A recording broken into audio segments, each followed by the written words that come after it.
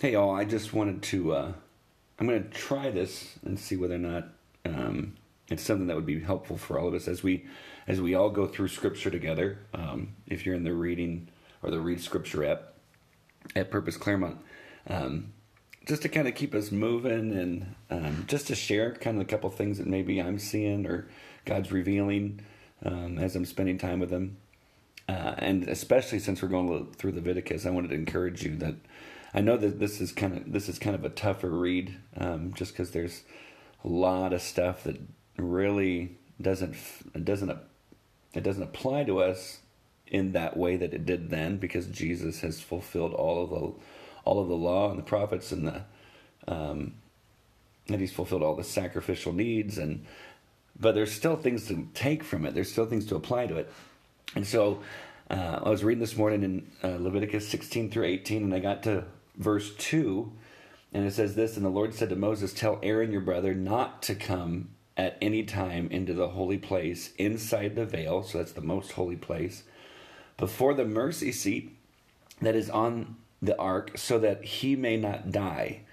For I will appear in the cloud over the mercy seat."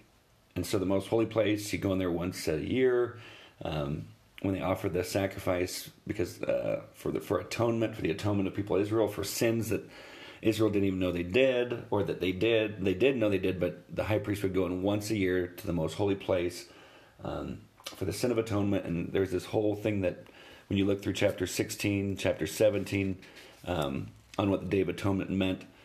But that verse hit me. Tell Aaron your brother not to come at any time into the holy place inside the veil. And then right after that, it says he can come in, but he has to come in with sacrifice. I mean, just to summarize, in verse 3, "But in this way Aaron shall come into the holy place with a bull from the herd of a sin offering and a ram for a burnt offering." So there has to be a sacrifice. There has to be blood shed in order that he can come in. And as I just sat there, I thought, oh, man, there's something about that phrase, not to come in at, or not to come at any time. And then when you start thinking about what it is that Jesus actually accomplished for us, Hebrews chapter 4 came to my mind. When you start in verse 14, it talks about that we don't have a high priest who's unable to sympathize with us in our weakness, but we have one who's been tempted in every way, yet was without sin.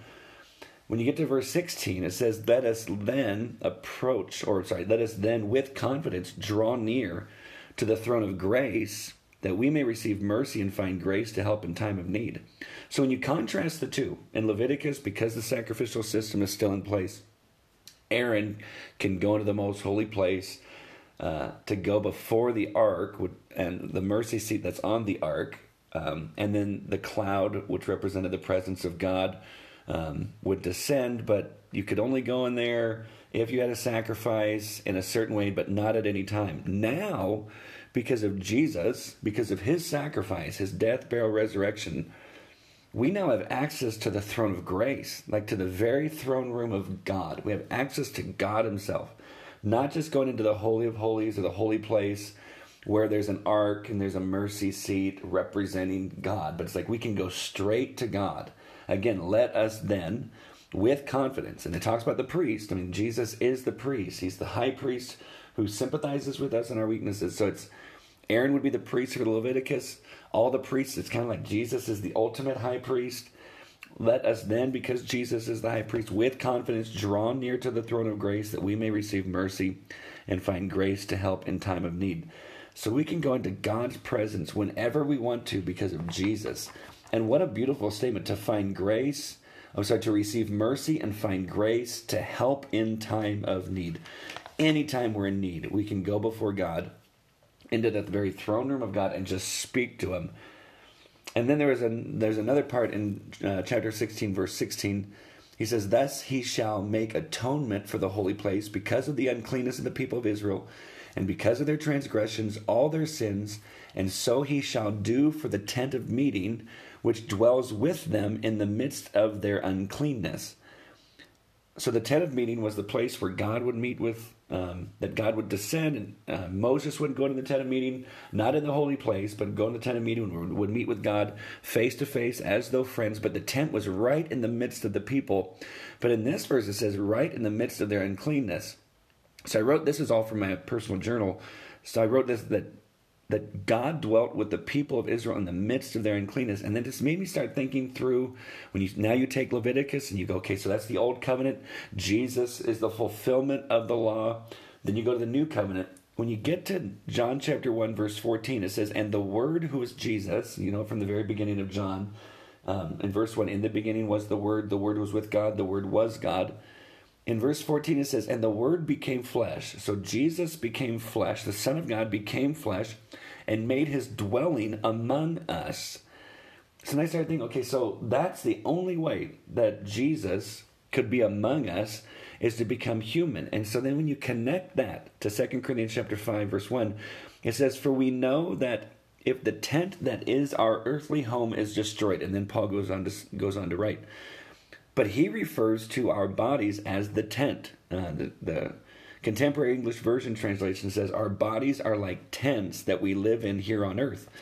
So, even the tent of meeting points us to the incarnation of God, that Jesus came in the flesh, that he could dwell among us, that he could dwell with us in the midst of our uncleanness, in order to take a cross, to be the ultimate sacrifice for the forgiveness of sin, to raise from the dead, showing his victory over sin and death, to bring us back into right relationship with God. Why? So we can be the followers of Jesus who can apply Hebrews chapter 4:16. Let us then with confidence draw near to the throne of grace, that we may receive mercy and find grace to help in time of need. All that came together through this morning, just hanging with Jesus in his word, and it just blew my mind. I thought, you know what? Sarah Crandall had shown me what it is that Francis Chan does with his church, and just kind of shares just his thoughts of what it is that he's learning every once in a while as he's spending time in the Word, as the community is spending time in the same passages. And I thought, what a great idea! And so we'll just see how this works. But I pray that was a blessing to you, because it blew my mind this morning. It's weird. I've read Leviticus before, and I can't say that when I first read it through the very first time I got much out of it. But if you read Leviticus under the umbrella that God is holy, he is holy, and you start looking at all the requirements that are set up in order to come into his presence, the sacrifices that are necessary, and the shedding of blood, and then you keep in mind that all points to Jesus and what he would do and how he would fulfill it in order that we can go into the presence of God. You see how this story just all comes together. But this morning, it was just such a blessing to me. I was blown away when I sat there and I thought, man, I'm getting so much out of the book of Leviticus when you start connecting it to other passages in Scripture that shows the fulfillment of what it is that Jesus accomplished. So that's what I got out of it. I pray that you're having a great day. I pray this is helpful for you.